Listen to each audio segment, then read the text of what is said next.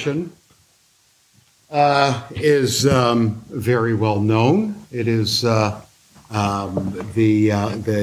Torah portion where Chayei Sarah, the beginning of Chayei Sarah.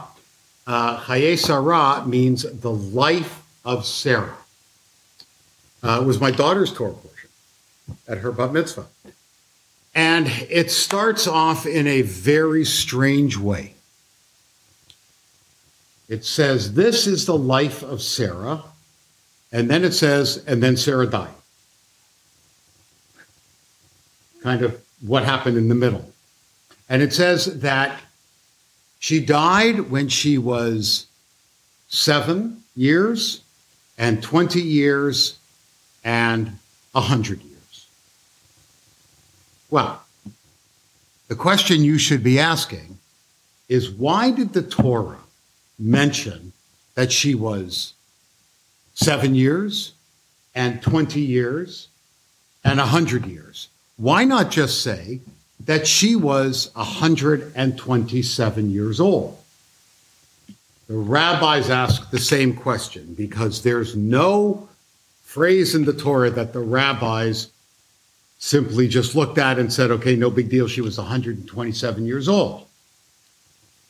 So they said, and I've mentioned this midrash before, that she was 7 years old in innocence.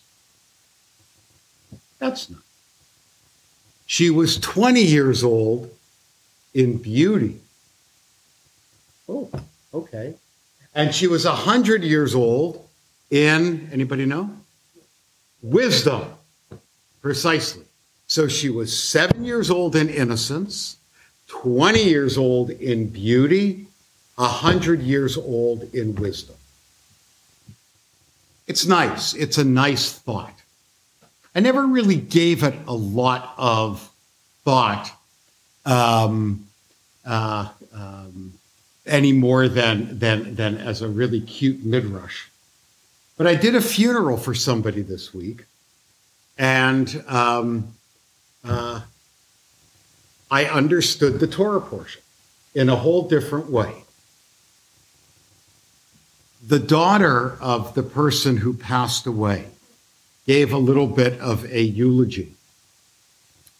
And she said that her mother would always tell her that the secret to life is to look at everything like you are looking at it the first time and looking at it the last time. Looking at everything the first time and looking at everything like it's the last time. And in that encapsulates somebody's sense of wonder and innocence, and wowness, and also wisdom, knowing how temporary life is and knowing how fleeting life can be and that things can change in an instant. I thought that was a beautiful idea that helped me to understand the beginning of this Torah portion. And you'll notice that with all of our patriarchs and matriarchs, everybody in the Torah, do you know what word is never used to describe them? Perfect. There is no person in the Torah that I'm aware of, and I've read it a couple of times, that there's no person that says, oh, this person was absolutely perfect. Everybody had an imperfection. And it's almost like the Torah is saying about Sarah, she was innocent.